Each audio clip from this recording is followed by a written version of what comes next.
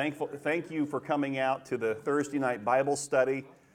We've really had Thursday night Bible study or church even before we had Sunday morning church. Remember that back in the early days? We were gathering here, sitting over in this little area, a circle of people praying for one another. I don't know if some of you remember this, but we put the little chair, an empty chair in the middle, and said if anybody needs prayer, just come over and have a seat, and we laid hands on them and prayed for them. And that's really the infancy, the beginning of Vero Bible Fellowship. Back then, we weren't even a church, really. We were just folks who were hurting and wanted to minister to one another, and gave a little teaching each time we'd gather. And we kept saying, do not invite others to be part of this. Do not invite anyone to come to this. This is just for time of healing, and every week, man, more people. Please do not invite anyone else. So some of you were just lousy. You were not obedient. Christians, you were disobedient. Maybe you're obedient to God and disobedient to Greg. Maybe that's what it was. Okay, I'll give you the benefit of the doubt. Well, let's get started in the Word tonight. We're going to be in 1 Samuel chapter 10, and as always, we want to start with prayer. And let's pray for, there's many things to pray about, isn't there? There always is. There's so many things. We could spend the whole evening just praying. In fact, we will probably have another solemn assembly at some point here this year where we just gather for the sake of prayer. What we've done in the past is we'll start with adoration, putting God in the rightful place of our hearts and minds as we pray.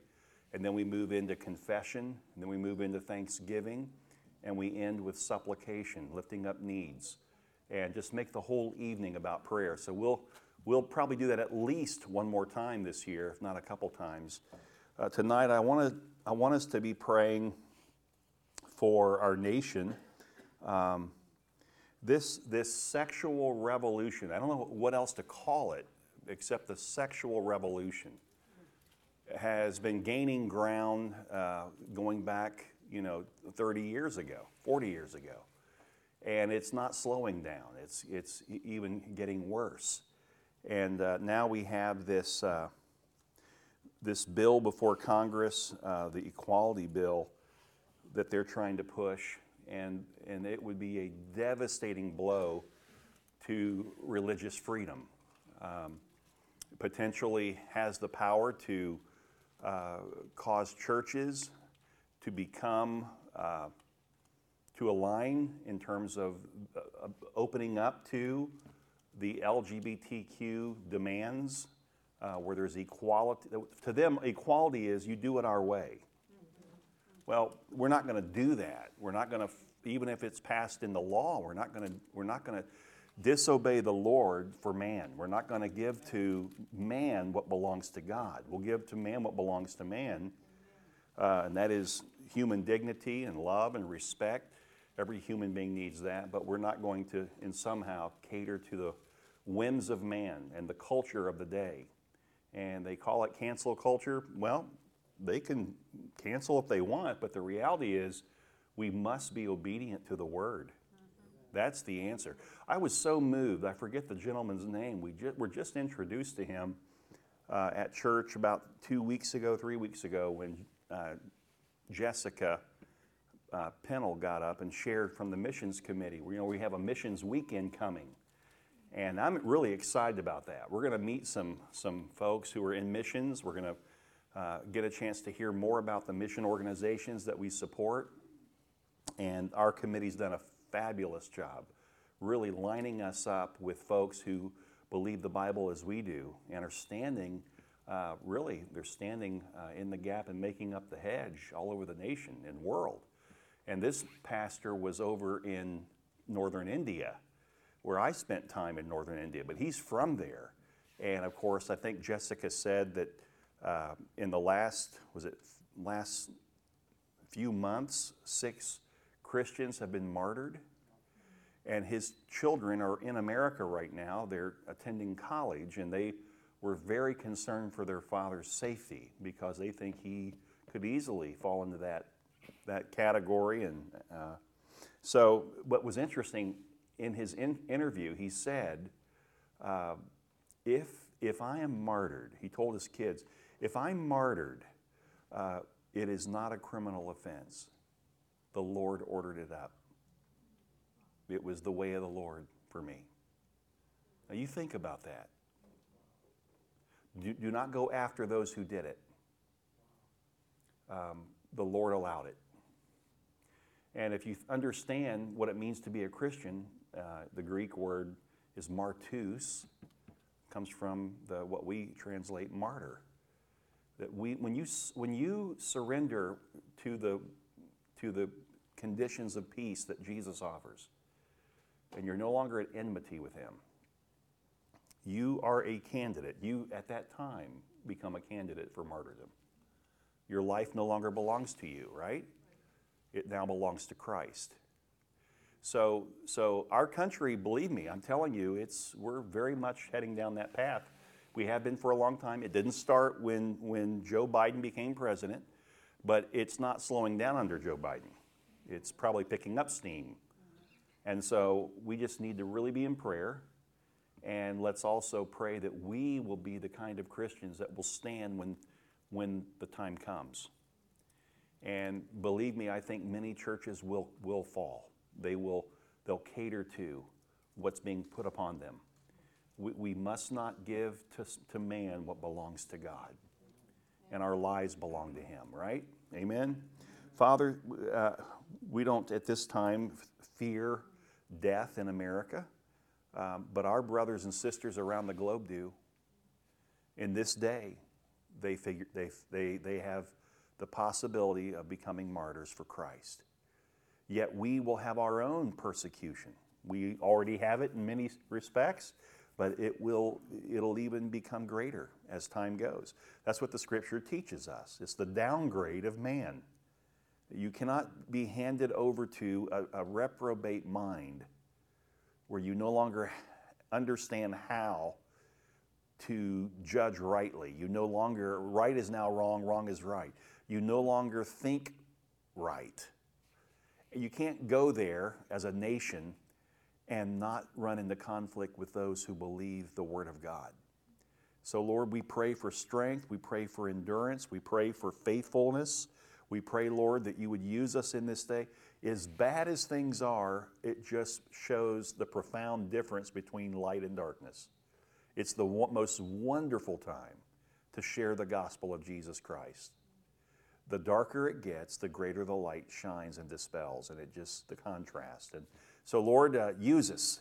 But may we know the Word of God. May we study the Word so that we're able to not only stand on truth, but we can fight off the wiles of the enemy and help others, bring others into the truth. So tonight, make this a profitable time. It's not just for coming to church because the doors are open, and it's not just gaining knowledge for knowledge's sake. It's being conformed to the image of Jesus by the work of the Holy Spirit. Let that happen tonight in each of us. In Jesus' name we pray. Amen. Well, let's get started. This is exciting. We are in chapter 10 of 1 Samuel. And just quickly in review, last week we left off where God chose Saul to be the king of Israel.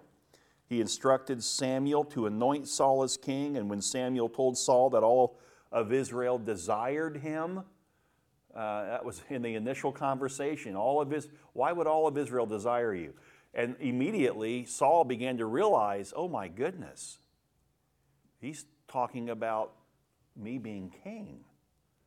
And immediately Saul responds in chapter 9, if you want to go back to last week, chapter 9, verse 21, look at Saul's response to this. He said, "Am I not a Benjaminite from the least of the tribes of Israel? And is not my clan the humblest of all the clans of the tribe of Benjamin? Why then have you spoken to me in this way?" Now, again, we made the point last week that he comes from a wealthy family, so some of it is just not accurate what he's drawing up. But I think Saul's speaking more broadly regarding the tribe of Benjamin as it sits with the other 11 tribes. Benjamin was the least. If you know the story on that, and we'll look at it here, you begin to see the something about God, how God uses people that He chooses, regardless of their background, regardless of whatever small beginnings they came from. You can say like Saul, who's saying to Samuel, what are you talking about? I'm from a little people, a little tribe, and we're insignificant. Why would God choose the king out of this tribe?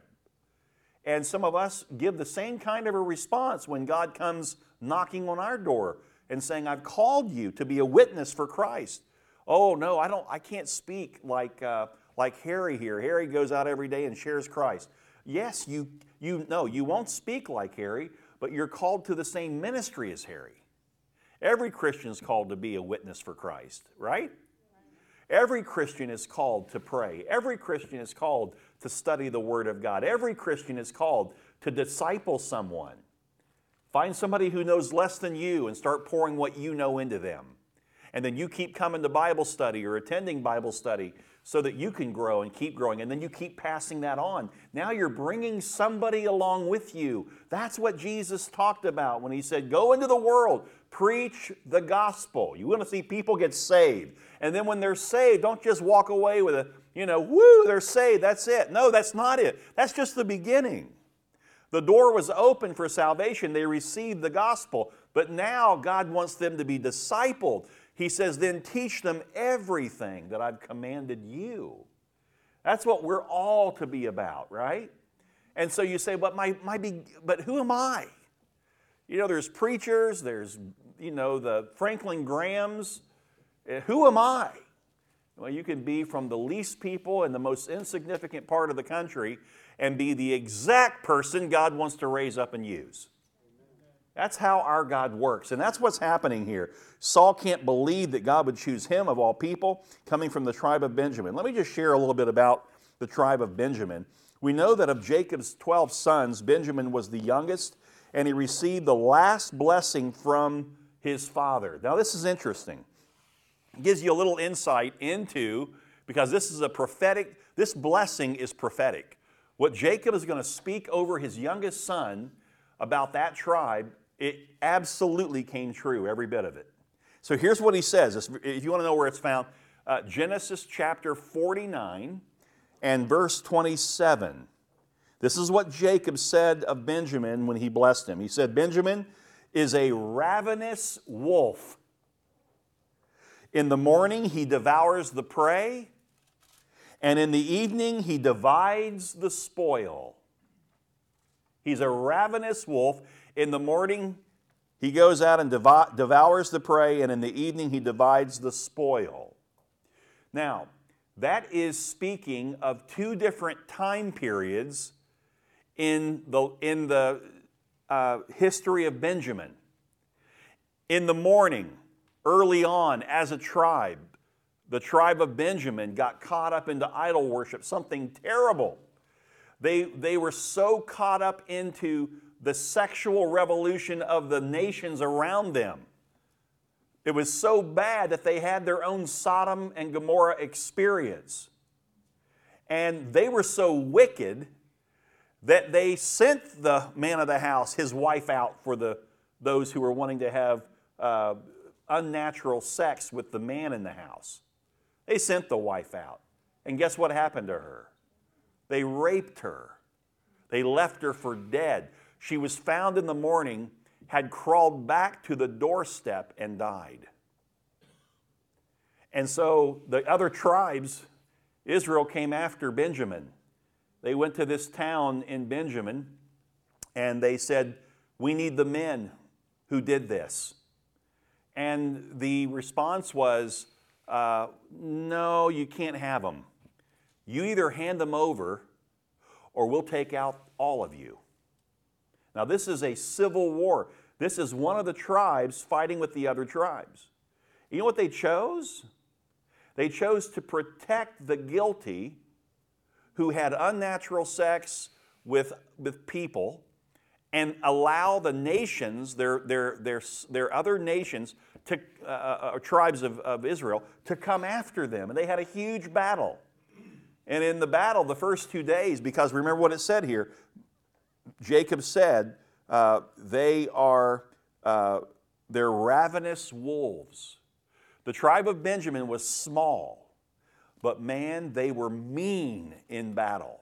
They were like wolverines. You put a sword in the hand of a Benjaminite, and you got a problem. And they took on all of Israel. Israel showed up with 400,000 soldiers. Benjamin had 26,000. After day 1 and 2, 40,000 Israelites were killed. And they went back and began to pray and seek God, and God said, on the third day, you're going to take Benjamin. And sure enough, 25,000 of the soldiers of the tribe of Benjamin were taken out. There were 26,000 in that battle. So they were completely wiped out. And this is a nation that went into this is a tribe that actually experienced, all this was happening in the book of Judges when even Israel was wicked. But Benjamin was far more wicked. And so there was this breaking, this humbling of the tribe of Benjamin. Now what's interesting that's worth sharing with you is that these are the kinds of people that God chooses. It's interesting, even out of the tribe of Benjamin, there are really 4 great people that God raised up. Saul was not the first one. The first one was Ehud. Remember that? In our study of the book of Judges, he was the first, Ehud, a great warrior who delivered Israel from the Moabites. God raised him up as one of the judges, and he took him to battle, and he won the battle for him. And then the second of the 4 in the Benjaminite tribe was Saul, King Saul. Saul was known as a great warrior, and Saul really gave Israel for the first time, close to the first time, the upper hand on the Philistines, who were from the isle off of the coast of Greece. They had the training of the Grecians, and they had the ironworks of the Grecians. They always had the upper hand on Israel. But Saul really leveled the playing field with the Philistines, which is pretty awesome.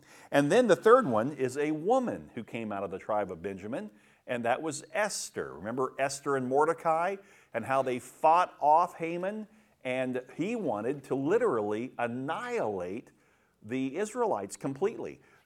Further down the line, that's exactly what would have happened. And God came in and used Esther and Mordecai and literally saved his people. And the last person would have been, here it is, a Benjaminite. Anybody want to guess? New Testament, yes. Paul. The Apostle Paul. Way to go. All right, Jody. The Apostle Paul. And so he even claimed that, that he was of the tribe of Benjamin. So this is a small people who you would think are insignificant. They've made some terrible mistakes. Why would God choose out of that tribe to bring the first king to Israel? Well, there's a lot to that answer. Some of it is that God is actually chastening the people of God for wanting a king, so he gave them somebody that they thought would be a great king, not who he thought. And at the same time, he is God's choice. And had he obeyed God as he should, I really think it would have worked. But God knew he wouldn't. And this was how God was going to use Saul to really teach Israel some lessons about trusting him and not always looking for what you think is the best option. I always try to say to young people when I have an opportunity to speak to them, I love saying to them, and I mean it with all my heart, don't ever take the easy route in life. If you've got the fork in the road and there's one option and it's to go this way and that's easy, or you can go this way and it's going to be harder on you, it's going to cost you more, it's just going to be a difficult path. If God's opening both doors, take the harder one. Because if you take the harder one, it'll force you to trust God, and you'll see things that God does in that you wouldn't see if you took the easy route where you're kind of relying on your own strength and not trusting the Lord. And that's the beauty of it. I remember, Dad, you don't remember this, when I was a young youth pastor in Daytona Beach in my home congregation. And God called Renee and I to go down to Palm Beach Gardens and go to a church in Palm Beach Gardens, where, by the way, Scott Walker was one of the teenagers in that church when we showed up. Scott's now the chairman of our elder board here. Isn't that kind of neat how the Lord does that? But I was making hardly anything, and now we're going to Palm Beach County, a little upgrade economically from Daytona Beach, Volusia County, and my salary was going to be the same as I was making in Volusia County. You know what my salary was? Before I was married, I was single, a youth pastor, $17,000. And I was getting married in December, and Gardens called and said, we just feel God's leading us to come to you and ask if you'd pray about. And that was one of the options. And they said, it's a smaller church, so we can match your salary. So here I am on a single pastor's $17,000 salary, and now I've got a wife. We're getting married right before we moved down there. And for the first year, we lived on that $17,000 salary. I rode a bicycle to work every day. Renee took the one car that we had. But see, that was not the easy way. I remember back that day, I was like up in arms. Oh my goodness, we're going to have to pay $389 a month to rent this apartment. Now, some of you could blow that number away from when you were young, and it was a lot less than that. But see, we trusted the Lord. We trusted God. And we were able to see God do wonderful things. And it's like when you take the tougher route and you trust God, now He gives you a front row seat to see things that some people only hear about because they're not willing to take the tough path. They're not willing to walk in faith. And they never get to see it for themselves, what God does and how God moves when we trust Him. And believe me, we made a lot of mistakes. It wasn't all obedience. There were times we just made the wrong decisions, and we suffered for that. But that's wonderful too. That's what's happening here. God is allowing Israel to make a wrong choice. They wanted a king. He said, I'm your king. Oh, you really think that a human king is better than me? Okay, I'll give you what you want. In fact, I am going to give you exactly what you want. Because you told me that you want to be like the other nations. So you want a king that looks good to the nations. So God goes out and finds Saul, who is head and shoulders above every other Jew. Saul, who is handsome. He's tall and he's handsome. Saul comes from a warrior tribe. And all the people were like, woo, we finally got what we need. Oh my, were there lessons to learn, and we're going to study here. So let's get back to it. I just wanted to, if we could for just a second, talk about how God uses people from the most, non-assuming places. You just wouldn't expect to find God's choice as from the tribe of Benjamin when you've got these other tribes that are so much bigger and greater, but that's how the Lord works. So verse 1, then Samuel took the flask of oil, chapter 10. Samuel took the flask of oil and he poured it on his head and kissed him and said, has not the Lord anointed you a ruler over his inheritance? So let me just bring you up to speed. So the context is very important. This young Benjaminite named Saul was told that he would be the first king of Israel. Right after that, Samuel, the prophet, invites him to a meal that evening in the city. This is in the region of Zuph, which is located in the Benjaminite region. At dinner, Samuel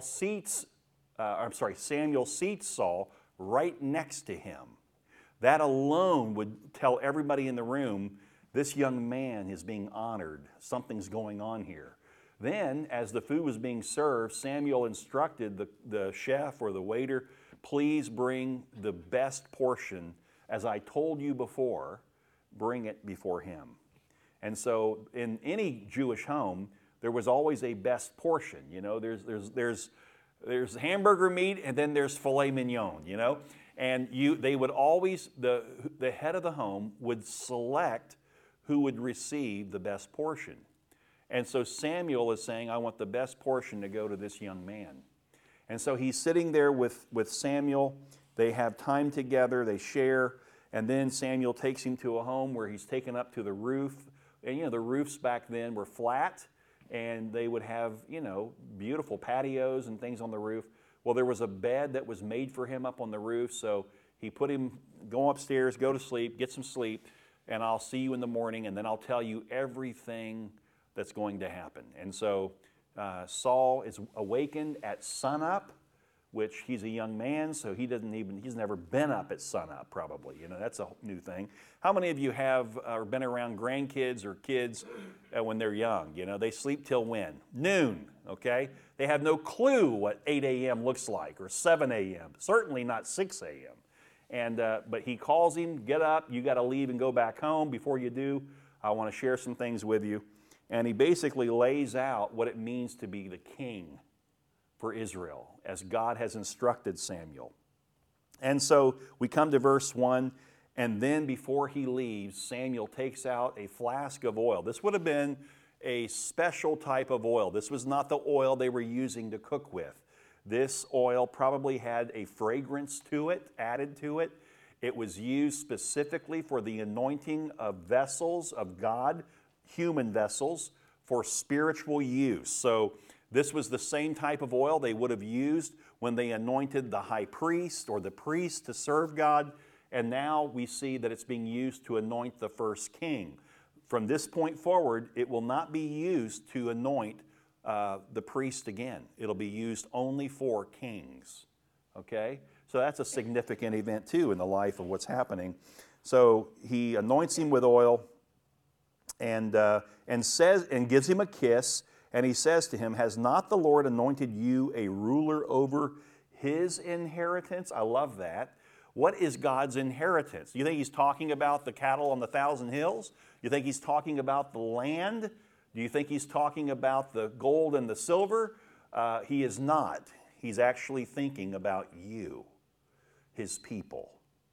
God is saying to this young man who's going to be king, I'm going to let you be my steward over my greatest inheritance, which is the people, the chosen, the holy, and the dearly loved, called Israel. Well, you talk about a sobering moment. That would be a sobering moment. And the significance of this anointing is much bigger than just pouring oil on someone's head. This is a picture of what God was doing in Saul spiritually. We already talked about this last week. Saul was not a spiritual person. He wasn't even a religious person, okay? Believe me, the Benjaminites were not known for being close to God. But I'm not saying he was a bad guy, but he just was unfamiliar with the ways of God. He didn't even think about, seeing Samuel. It was his servant who suggested, let's go to this man of God. He is able to tell us things that we don't know. And so, okay, let's go. And should we bring something to give him? You know, I mean, what's the deal? I've not spent a lot of time around these prophets and priests and things. That was Saul. Really not familiar with it. When I tell you that God chose somebody that didn't look the part, didn't come from the pedigree that you would expect for royalty, I mean, really, this is a stretch. But then put it in perspective to you. Who are we? We're always saying, well, he could do it better than I could. She could do it better. We always put ourselves down. We're just like Saul. And yet, God didn't call them. He called us. Amen? Every one of us here. He's called us. So this is interesting. So the Holy Spirit, what this is a picture of, this spiritual picture, is a picture of the Holy Spirit being poured out on Saul, which equips him for the job of ruling as king over Israel. See, as Christians under the new covenant, we too have an anointing. And this is where things get really interesting because John spoke to believers about how there are many antichrists in the last days, many false prophets in the last days. And then listen to what he says in 1 John chapter 2, verse 19. 1 John 2:19. They went out from us, but they were not really of us. For if they had been of us, they would have remained with us. But they went out, so that it would be shown that they all are not of us. I think we're in a day now where we're going to see that same thing happen because we're further along down that path of a downgrade of man. And so you're going to see churches that kind of fall away from the truth of God's Word because they're not really with us. They've never been with us. They've appeared to be with us, but their heart's revealed when the pressure's on. And that's what he's saying. And then he says this in verse 20, what John says. And he's speaking to believers here. He says, but you have an anointing of the Holy One. He wasn't being specific to a person. He wasn't speaking to a collective group of spiritual leaders. He wasn't speaking to the elders of the churches in the neighboring cities. He's speaking to the believers in a letter. Christians. He's saying, you have been anointed of the Holy One. And I think that's the biggest misnomer for Christians, one of the biggest ones today. Most Christians, we hear this lingo a lot. It comes out of certain circles. And it's this idea, we'll say, oh, he is anointed. Oh, she's so anointed. When she prays, I'm telling you, it's anointed. And it kind of builds in us this idea that only certain people have the anointing. And in the Old Testament, it is true that the Holy Spirit wasn't living in the hearts of the believers at that time. There was an actual Holy Spirit coming upon those who were going to be used of God in acts of service, like Saul. That happened. But we're not living in the Old Testament. What does it mean when we say that somebody is anointed? It means that the Holy Spirit is in them. When did the Holy Spirit come into the believer? At new birth. At the split second that they are regenerated by God, the Holy Spirit comes in. You have already been anointed. You don't wait for an anointing. You are anointed. The Holy Spirit's in you right now. And so if you really see somebody in our day and you are tempted to say, man, what an anointing, what you're really saying is they really have surrendered to the work of the Holy Spirit in their life. You cannot say they have some special anointing that you don't have. They have the same anointing you have. The difference is they're obeying the Holy Spirit. They're allowing God to use them as a vessel for His purpose. That's the only difference. It's an indictment for us to think that somebody has this anointing and we don't have it. What you're basically saying is, I don't have the Holy Spirit in me. You just said you're not saved. Is that true? No, it's not true. You are saved. Therefore, the Spirit's in you too. The question is, are you obeying the Spirit? Look, what does it say in Romans 8:28 or 29 and 30? He says that we are being conformed to the image of Jesus Christ. How? By the work of the Holy Spirit. It's the Spirit of God that's working in us. Now, in the Old Testament, that's a whole different dispensation. The church has not started yet. Christ has not died on the cross. Our sins have not been forgiven. They're under the law. They have to bring animal sacrifice for the covering of their sin. Without the shedding of blood, there's no remission for sin, so you got to bring an animal and have it sacrificed. But there were those that God raised up in unique situations, like the judges, like high priests, like prophets, and many of them are anointed, special, oil poured over. Listen, he didn't receive the Holy Spirit when the oil was put on him. Don't think of it being that literal, that the Holy Spirit's in this flask of oil that Samuel has, and as soon as he pours it out, now the Spirit's on him. No, it's a picture of what God's about to do to Saul. God is about, through this picture, this is what it's going to be, Saul. God is going to make you a vessel for spiritual use over the nation of Israel. And you're going to see tonight when the Holy Spirit actually does come over him. Okay? So we'll talk more about the Holy Spirit here in just a moment. But let's keep moving for the sake of the narrative in this story. And let's get the idea of what's happening. It says that Samuel kissed Saul. That would not have been a kiss of greeting, obviously. He just spent the evening with him, and now this morning he gets back up. It's not a greeting kiss. He's actually giving a sign of support to Saul. It's the prophet saying, this, what's happening, is of God. And I'm supportive of what God is doing by making you king. So it's a supportive kiss. I want you to know that I'm not against you. I am here to help you. You are God's man. Again, putting a great deal of heaviness on Saul. Wow, it's a sobering moment. So the question that needs an answer is, why did Samuel anoint Saul in secret?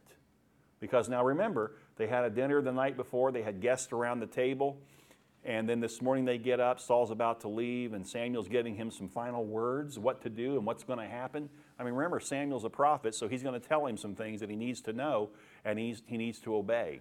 And before he sends him off, he anoints him privately, quietly. Well, the answer is apparent, because God wasn't ready to reveal Saul as the king. Saul has just learned that he's the king, but God's not ready to pronounce that yet. So this picture of the Holy Spirit coming upon this king so that he can serve the purposes of God has happened privately, okay? As Christians, our salvation and the anointing, the filling of the Spirit that happens when we're saved, listen, that in most cases happens in a private setting.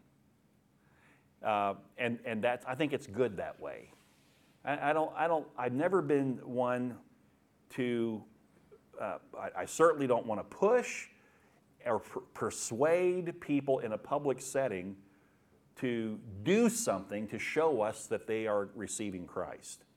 Now, what I just said goes against everything you and I have been taught. Going all the way back to the Billy Graham Crusades, where at the close they sing "Just As I Am" and people flood down to the front. And with euphoria, we all get excited about it. Amen? And people in that setting truly get saved. I don't think they all got saved. Certainly there were probably some who were doing it, some guy went with a girl, she invited him, and he wants to look right for her, so he goes down front. That's possible, right? That could have happened. But that was the way it was, is there's some kind of a manifestation that you see this person changed or transformed. When it happens and it's of God, it's good. But we can also lead many people into a false salvation if they think, well, if I just walk down front to an altar, I'll be saved.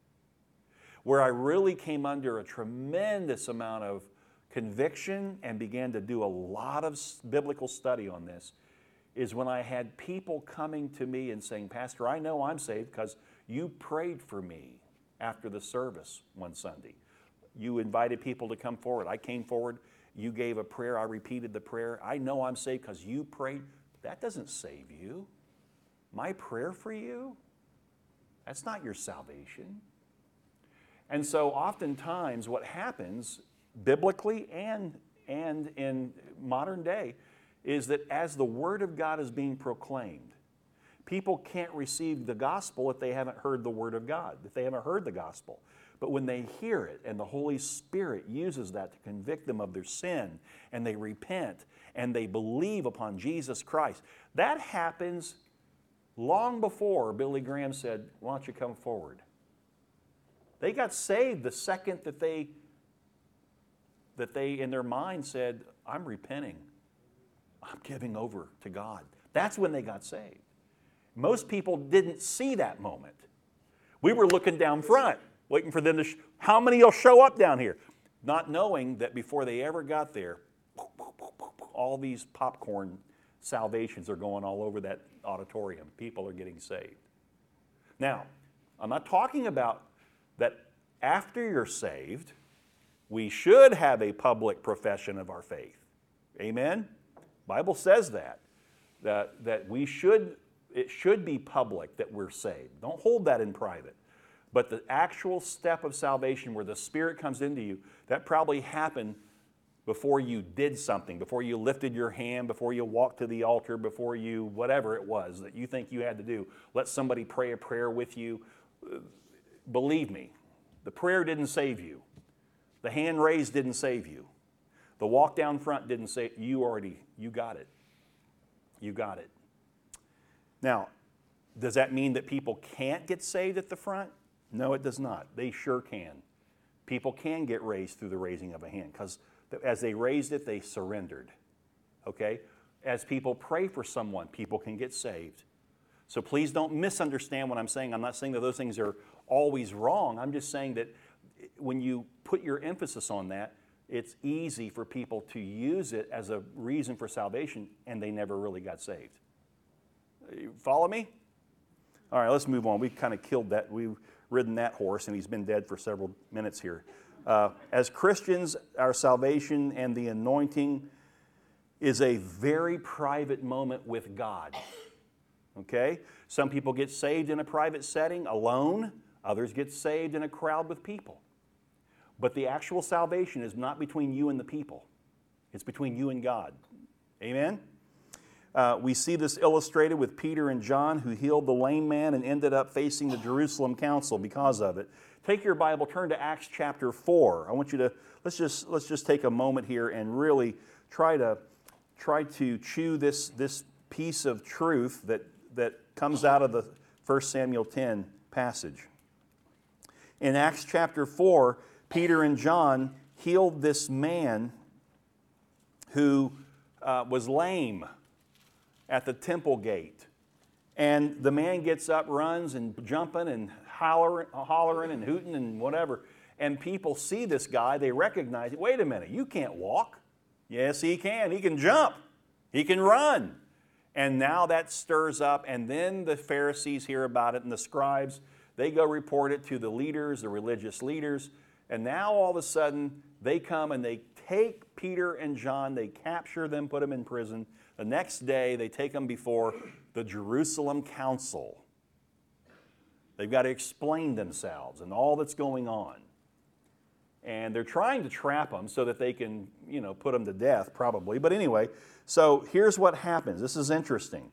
So on the next day, verse 5, we're talking Acts chapter 4, their rulers and elders and scribes were gathered together in Jerusalem, and Annas, the high priest, was there, and Caiaphas, and John, and Alexander, and all who were of high priestly descent. So you've got the Pharisees and the scribes, you've got some Sadducees, no doubt, and you've also got the priest.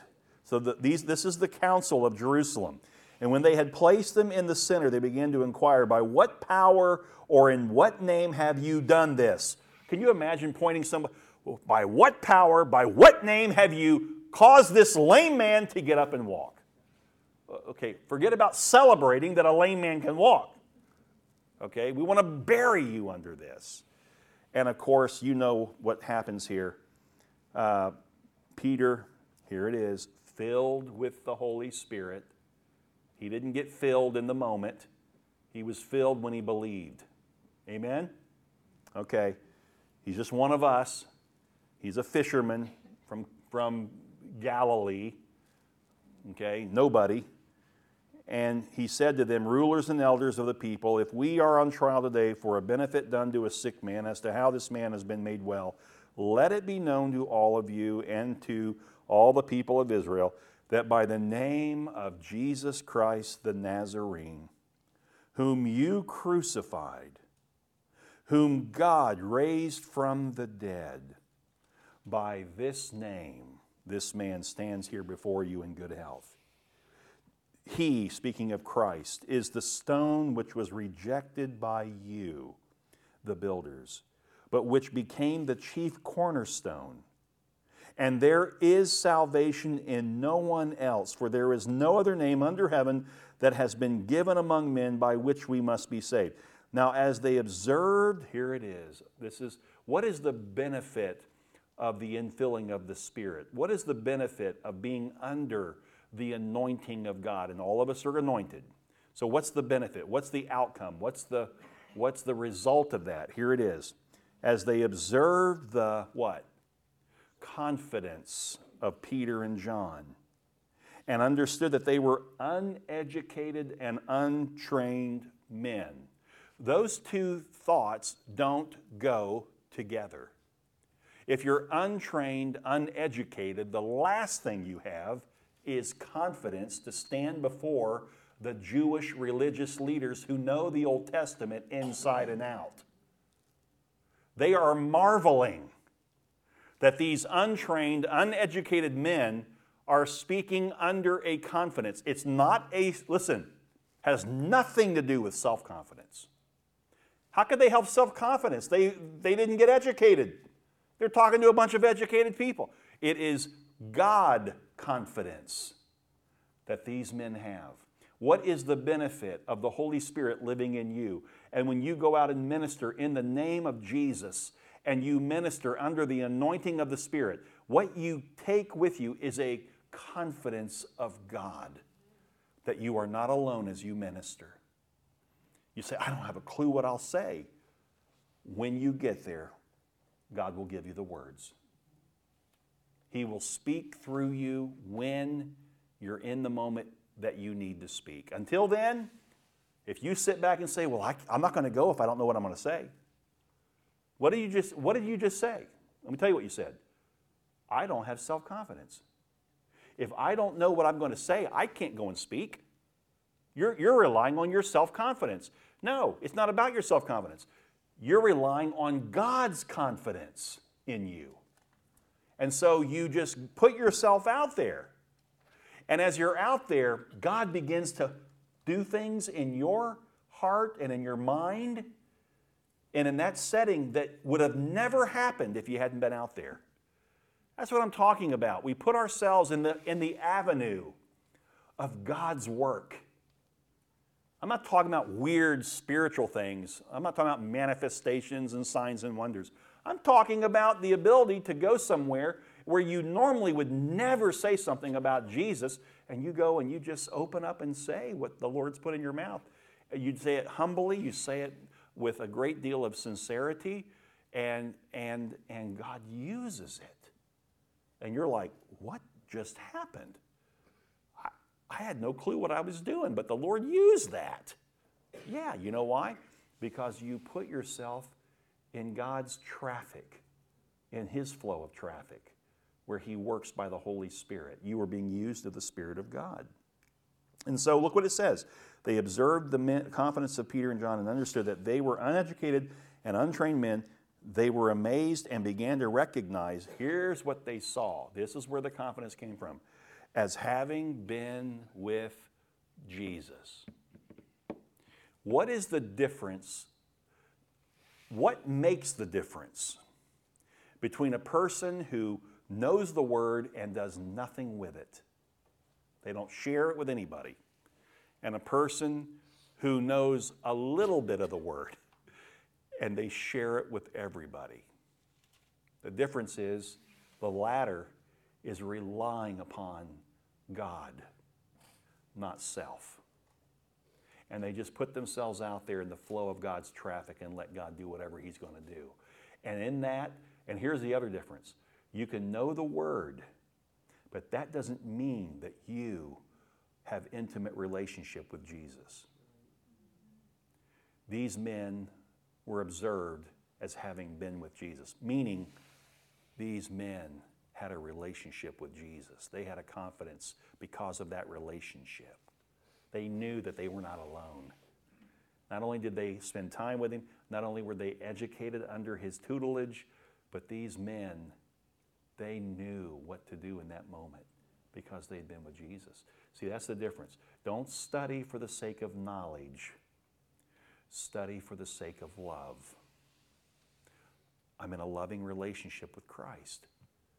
So now, you think about it. See, we get that all wrong. Grow in the grace and knowledge of our Lord Jesus Christ. That knowledge is more than just information. That knowledge is about intimacy. I know him. That's the knowledge I have. I know him. You know, in the Old Testament, they'd say that, that a man knew his wife. And it was speaking of the sexual, the physical relationship, right? He knew his wife. Didn't mean he knew her name, he knew what she looked like, he knew what she smelled like when he walked by. No, it's not talking about information. It's talking about love. He knew her.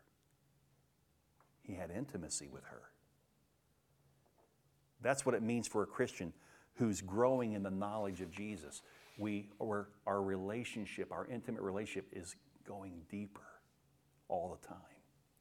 And the deeper it goes, the more easy it is to have faith, to believe that if I'm out there sharing, he's going to help me. He's going to be with me. I'm not going to be alone. And God moves in a mighty way. Praise God for that. Such was the case for Aaron. This is interesting. You know, this whole idea, Saul being anointed with oil. Again, that's not when the Spirit came over. It's a picture of that. And what was the picture that Samuel drew as he poured the oil on Saul? He didn't take a little oil and do this on Saul's forehead. He had a flask, it said. He took it, he poured it on him. That is a picture of the work of the Holy Spirit in the Greek preposition epi, meaning to come upon. Jesus quoted the Old Testament that was written about him when he said, "For the Spirit of the Lord is upon me. He has anointed me to preach the gospel to the poor, to preach deliverance to the captives, recovery of sight to the blind, to set at liberty all that are oppressed, to preach the acceptable year of the Lord." The Holy Spirit was upon him. The picture is oil being poured over Saul. It's coming, the Holy Spirit's going to come upon you, Saul. What happens when you pour, if that pitcher was nothing but oil, and you poured that over my head? Well, one thing that happens is I'll go home with oily hair. But more than that, it just keeps coming out, and it keeps flowing until I'm completely covered in oil. It doesn't stop there. It doesn't stop pouring just because I'm covered. It keeps pouring. The word epi isn't talking about an infilling. It's talking about an over, upon experience. It keeps pouring. Why? Because now it hits the floor. And where does it go from there? It goes out from us as the oil of the Holy Spirit. The Holy Spirit keeps pouring out and over us, and he begins to take over everything in our path. You see, that's what it means to be in an intimate relationship with Christ. That's what it means to have the anointing of the Spirit, that I allow the Holy Spirit access to do whatever he wants to do in my life, and I let him flow over me and then out from me. And anybody that's in my path, anybody that walks in my wake, they're going to experience the life of the Spirit. They're going to see it in me. It's not me, it's the Spirit in me. Amen? You see that? That's what's happening here. It's similar. I mean, his experience was very common, by the way, when they would anoint the high priest. When Aaron was anointed as the high priest, Moses, they anoint him. And in Psalm 133, verse 2, it says, "It is like the precious oil upon the head, coming down upon the beard, even Aaron's beard, coming down upon the edge of his robes." It didn't just cover his head, it covered his beard, it covered his robe.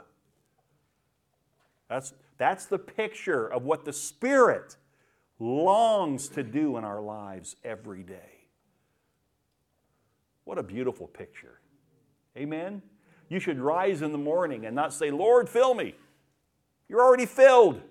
You've been saved. You can't get any... Look, is there really anything greater than knowing that you have been filled by God to the point, to the measure that now you're saved for eternity?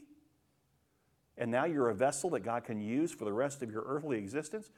That's awesome. But say, Lord, just keep filling, keep flowing. Today, let it be a new day with more oil poured all over me. I want more of the Spirit every day. I want to be used of you. Amen? Amen. Look, if you have a pitcher and you have water, I'm sorry, Earlene, I got to make a mess. Is this thing waterproof? We're going to find out. So this is you.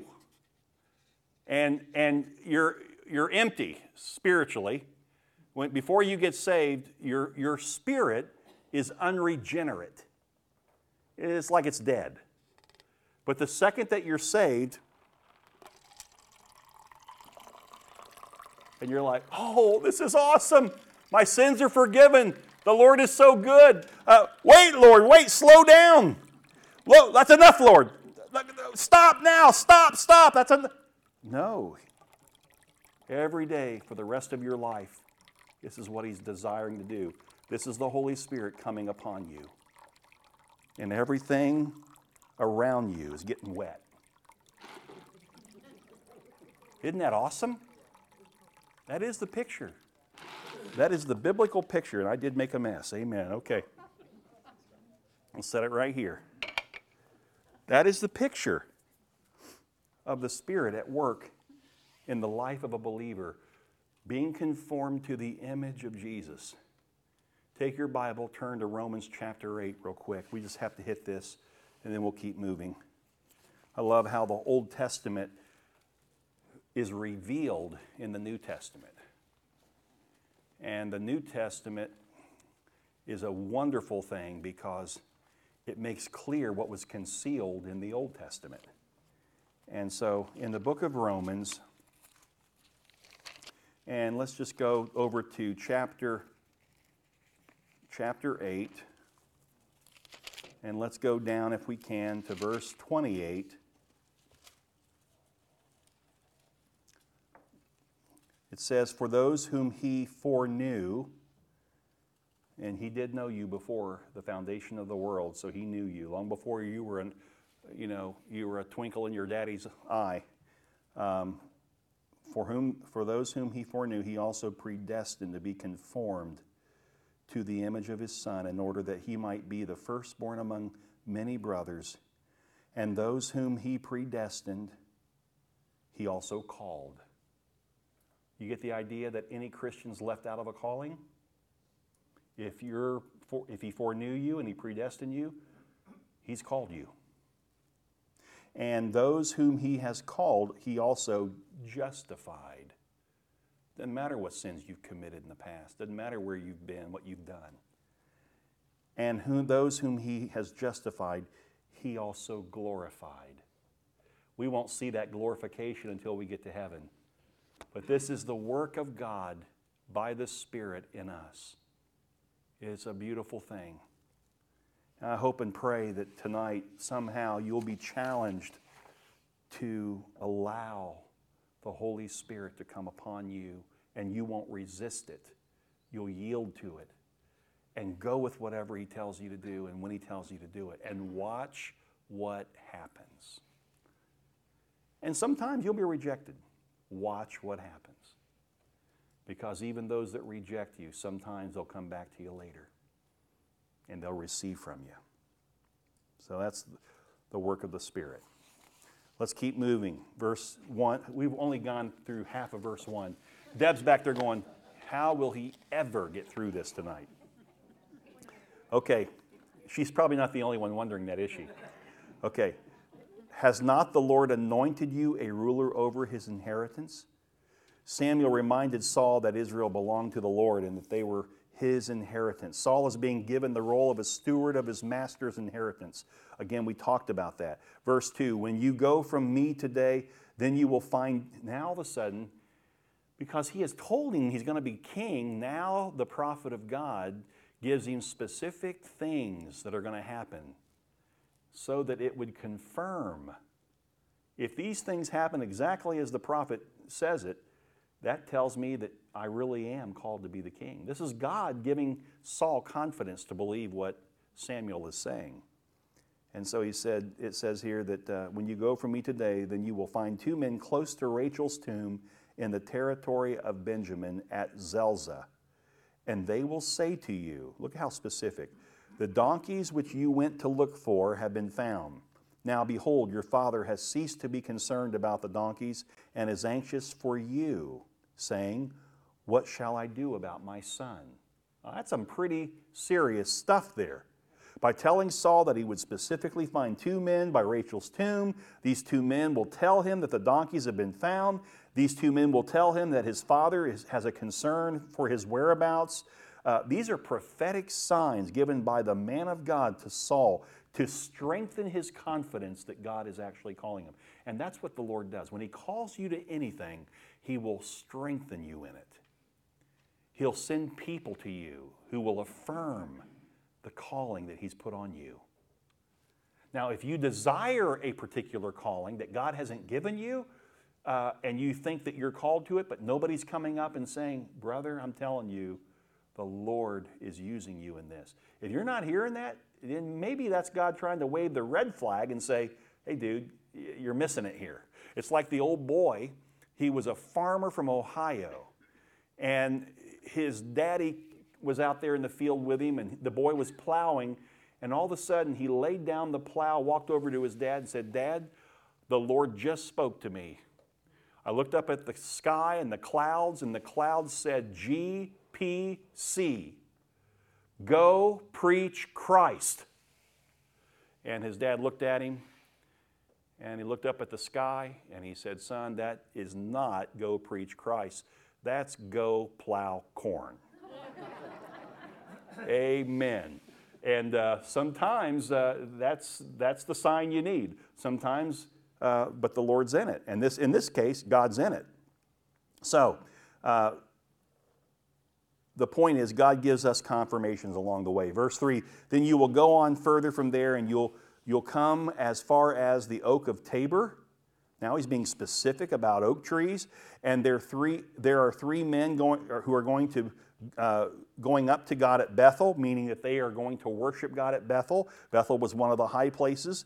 One carrying 3 young goats, another carrying 3 loaves of bread, and another carrying a jug of wine. You can't get more specific, folks. Okay? And they will greet you and give you 2 loaves of bread, which you will accept from their hand. Again, Samuel's very specific in his predictions of what Saul is going to experience as he leaves him. This is quite different from someone standing in front of a crowded room of Christians saying, the Lord has told me that somebody here tonight is really struggling with a headache. And we see that nonsense going on in the church. I just get a sense that tonight somebody's here and they're struggling in their marriage. A crowd of people. Somebody's having financial difficulty. The Lord has a word for you. That's what we see today. God help us with these false prophets who mete out the virtues of God to emotionally worked up people in the same way that politicians throw a piece of candy to people who've lost their home and livelihood. God help us. We don't need to be part of that nonsense. A true prophet doesn't throw out generalities. They're specific. And their prophecies range from oracles of blessing to oracles of woe. They're not just telling you how wonderful you are and what God wants to do to make you wealthy, and God's going to give you greater health, and God's going to give you everything your heart's desire. That's what you hear in today's modern prophet. That's not the prophet of God. There were times he came and said, woe unto you. Who wants to hear that? Back in the Old Testament, man, when the prophet came to town, people had fear and trembling. They didn't know if it was going to be an oracle of woe or blessing. And if it was a blessing, they were like, whoo, thank you, Lord. And honey, go grab the prophet, tell him we want to take him to lunch today. We're glad he came to town. And if it was an oracle of woe, they found rocks and they picked them up, and oftentimes they stoned the prophets of God. These modern prophets, everything they do is to build a bigger crowd of people that follow them. So they're going to tell you what you want to hear. They are coming to you, as the Bible says, with ears that tickle you. This is not of the Lord. Much of what we see today is not of the Lord. If we're honest about it, these guys are not prophets, they're scoundrels. They're charlatans. And they're taking from people and they're hindering people from true worship of God. Verse 5, afterward you will come to the hill of God where the Philistine garrison is, and it shall be as soon as you have come there to the city that you will meet a group of prophets coming down from the high place with harp, tambourine, flute, and lyre before them, and they will be prophesying. This is the first mention of a group of prophets, or the sons of the prophets is what they're often referred to, I think, in the New King James and the King James Bible. And this is the first time. And you're going to see a lot of this as we go forward in the storyline of 1st and 2nd Samuel and get into the Kings. These young men who were called to be prophets, and they would go to school together to be prophets, and they would follow the prophet of God. Then the Spirit of the Lord, look at this, verse 6, here it is. Now, he's already anointed him, right? Right? The anointing's already happened. Now look what he says. Then the Spirit of the Lord will come upon you mightily, and you shall prophesy with them and be changed into another man. Listen to me. It wasn't the act of the anointing that caused him to be Spirit-filled. It was obeying what the prophet said to do. And in the process of that, God's going to come upon you mightily. You are going to start prophesying. Now, had Saul, remember, Saul wasn't even a religious man. He's about to start prophesying. See, that's when you know God's in it. It's something you can't do. Verse 7, it shall be when these signs come to you, do for yourself what the occasion requires, for God is with you. You'll know when you get there what you're supposed to do. These are uncharted waters for Saul. He's never been in a setting around a group of prophets. He doesn't know how to act. He doesn't know what to do. God's going to show him when he gets there. Now, these prophets were apparently seeking the Lord and worshiping him at a high place. And so now they're coming down and he's going to see them and they're going to have this experience. In the book of Acts, where the Spirit came upon the 120 believers and they began to speak in tongues, it wasn't gibberish coming out of their mouths. They were actually declaring the works of God in the native languages of the Jews who had gathered. They were marveling that these uneducated men from Galilee and from other remote places are speaking our native tongue. Greek, from Crete, Africa, Ethiopia. They're speaking the languages. They don't know the languages. It was God in the moment giving them what they were supposed to say, and they did it. That's what we're talking about here, obeying God. Verse 6 again, then the Spirit of the Lord will come upon you mightily, and you shall prophesy with them and be changed into another man. Now let's remember that before Saul was chosen to be king, this stuff was foreign, every bit of it. But did that hold God back from choosing Saul? It probably is what qualified Saul to be chosen. Because Saul early on would have to trust in, rely upon, adhere to God. He couldn't do it on his own. So this is a good thing. Sometimes some of you are saying, well, there's somebody that's better qualified than me. No, the best qualified is the one who's most desperate for God to move because they know they can't do it. The guy that's not qualified is the guy who thinks he can do it. I tell young pastors this all the time. I believe it with all my heart. Your best sermon will never be your best sermon. You can craft that thing and work on it for 3 weeks and think you've got this thing down and man, I know exactly what to say. I've got my voice inflection, I've got the timing, and I'm going to make this thing a beautiful thing. Boy, am I going to woo and wow the crowd with this sermon. No, you won't. It'll be a mess. Your best is when you go into that pulpit in weakness, fear, and trembling, like the Apostle Paul, who said, I didn't come to you, brothers, with eloquence of speech or with wisdom. I came to you in weakness, fear, and trembling, that you wouldn't see a demonstration of man's ability, but of the Spirit's power. You'll see a man who's nothing but hungering after God and desperate for God to speak through him. And that's what you're going to be moved by, not by me, not by the man. Amen? God, we need more of those kind of people in the pulpits. Amen? Lord, make me that way. Verse 8, and you shall go down before me to Gilgal, and behold, I will come down to you to offer burnt offerings and sacrifice peace offerings. You shall wait 7 days until I come to you and shall and show you what you should do. So you need to do everything I'm telling you, and then the next time I see you, I'll tell you what else to do. I'm not going to give all of it to you now. You need to walk by faith. So, verse 9, then it happened when he turned his back to leave Samuel, God changed his heart. Look at that. And all those signs came about on that day. It didn't happen when Samuel was talking with him. It's when he got alone away from Samuel that God began to change Saul's heart. It's the intimacy thing. And when they came to the hill, there, behold, a group of prophets met him, and the Spirit of God came upon Saul mightily, so that he prophesied among them. He had never done that before. He didn't have a clue what prophecy meant, probably. Here he is doing it. It came about when all who knew him previously saw that he prophesied now with the prophets, that the people said to one another, what has happened to the son of Kish? They knew him. Is Saul also among the prophets? And a man there said, now who is their father? Therefore it became a proverb. Is Saul also among the prophets? When he had finished prophesying, he came to the high place.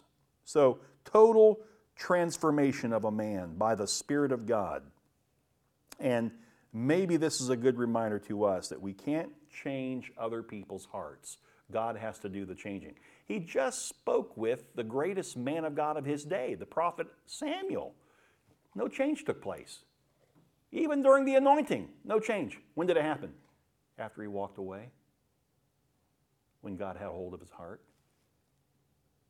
See, changing people is God's business, not ours.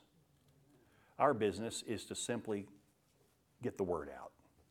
Live a life that speaks of Jesus and let God do the rest. Amen? It really is a simple message for us. It's not difficult.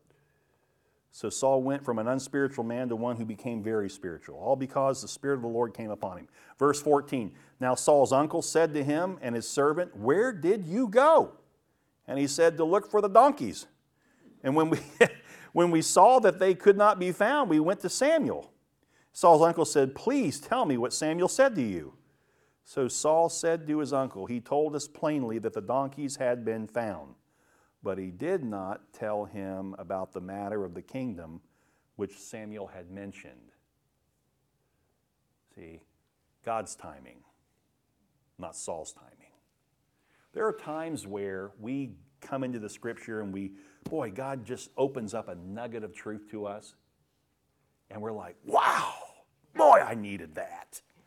And before we can even let it go from here to here, where we actually have the opportunity to practice it for a few weeks, it's already coming out of here. It went from here, we told everybody else, instead of here, down the staircase, into the heart, where we could actually allow it to stew like in a crock pot and let God use it to change us. And then after we're walking in it, now God says, now let's communicate that to others. We jumped the gun with God. Here, it's a good thing that Saul did not jump the gun. Amen? Didn't tell his uncle. His uncle knew, okay, it had to be something big, because I know good and well the prophet's not going to talk to you unless there's something going on. And he told him the truth. He said he told us that the donkeys had been found. But he didn't reveal the deeper things that the Lord had revealed. So, his uncle probably came back and said, well, why is your hair all oily? People are going to press you, When God's doing a work in your life, they want to know exactly what and why and how. We need to commend Saul here, and we need to walk in the same way with God. Verse 17, thereafter Samuel called the people together to the Lord at Mizpah. And he said to the sons of Israel, thus says the Lord, the God of Israel, I brought Israel up from Egypt, and I delivered you from the hand of the Egyptians and from the power of all the kingdoms that were oppressing you. But you have today rejected your God, who delivers you from all your calamities and your distresses. Yet you have said, no, but set a king over us. Now therefore, present yourselves before the Lord by your tribes and by your clans. So here Samuel is again, and he is communicating with the Israelites. You wanted a king, even though you already had the king, and you've rejected him. So go ahead and prepare at your homes, because you're about to get what you wanted. Thus Samuel brought all the tribes of Israel near, and the tribe of Benjamin was taken by lot. Interesting. Then he brought the tribe of Benjamin near by its families, and the Matrite family was taken, and Saul the son of Kish was taken. Samuel already knew that Saul was the man that God chose. He's already anointed him. Saul has already had these experiences, just as the prophets said they would happen, as a confirmation that he's the king. Yet when Samuel went before the people, he didn't say, well, here's our new king. He actually used by lot. We're going to cast lots. And when they were finished casting lots, it fell on Saul. That was God's absolute confirmation, because it never would. That'd be like walking into a 7-Eleven with the lottery going on and billions of dollars, and you just go in there and, man, it's yours. That's a terrible analogy. But anyway, when you think about it, for God to tell the man, you're the guy. But then, in order for the people to believe that this is the guy, they did it by lots, which was the common way of trying to discern what God was saying in that day. And that's what they did. They did it by lot. But when they looked for him, he could not be found. So the lot fell to Saul, but where is he? Therefore they inquired further of the Lord, has the man come here yet? So the Lord said, behold, he is hiding himself behind the baggage. Again, this guy, even with all that God's proven and God's given him confidence to believe in, he's still a broken, humble guy, can't believe God chose him. He's astonished by it. So they ran and took him from there, and when he stood among the people, he was taller than any of the people from his shoulder upward. Samuel said to all the people, do you see him who the Lord has chosen? Surely there is no one like him among all the people. So all the people shouted and said, long live the king. Man, they had wanted to say that for hundreds of years. They wanted to be like the other nations that always said, long live the king. Now they can do it. And it's interesting how Samuel actually describes him. He's head and shoulder above everybody else. And in this moment of human image and pageantry, man, he's like, can you believe that this is the guy? Look at this guy. Look how awesome. What's he doing? Samuel is saying, isn't this what you wanted? And they're like, wow, you're right. He's perfect. Boy, is that going to backfire. Amen. Samuel said to all the people, do you see him whom the Lord has chosen? Surely there is no one like him among all the people. This is possibly a note of sarcasm on his part. This is what you wanted. This is the outcome that you sought. Isn't it wonderful? Then Samuel, verse 25, told the people the ordinance of the kingdom and wrote them in the book and placed it before the Lord. And Samuel sent all the people away, each one to his own house. And Saul also went to his house in Gibeah. That's kind of cool. They'd never had a king before. They didn't have a palace or a special place to put him. He went back to his house, the king, you know. And the valiant men whose hearts God had touched went with him. That's interesting. God didn't just touch Saul. He touched those men around Saul so that they could be valiant men to protect the king. But certain worthless men said, "How can this one deliver us?" And they despised him and did not bring him any present. But Saul, when it says, but he kept silent, it means Saul kept silent. It means Saul heard what they said, but he didn't let it affect him. An insecure man would have reacted differently, not Saul. How could he? God went to such length to make sure he understood that he was God's choice. And so, just a beautiful, beautiful thing. Samuel explained to the people God's guidelines for both the rulers and the subjects, probably using Deuteronomy 17, 14 through 20. And that's back, by the way, back in Deuteronomy is when God first mentioned the king for Israel. So this is not a bad thing that there's a king. It's the timing of it. It's the way the people have asked for it. God wanted the people to have a king. You have to understand that. We said that last week. Jesus was supposed to come through royalty, right? Through the bloodline of David.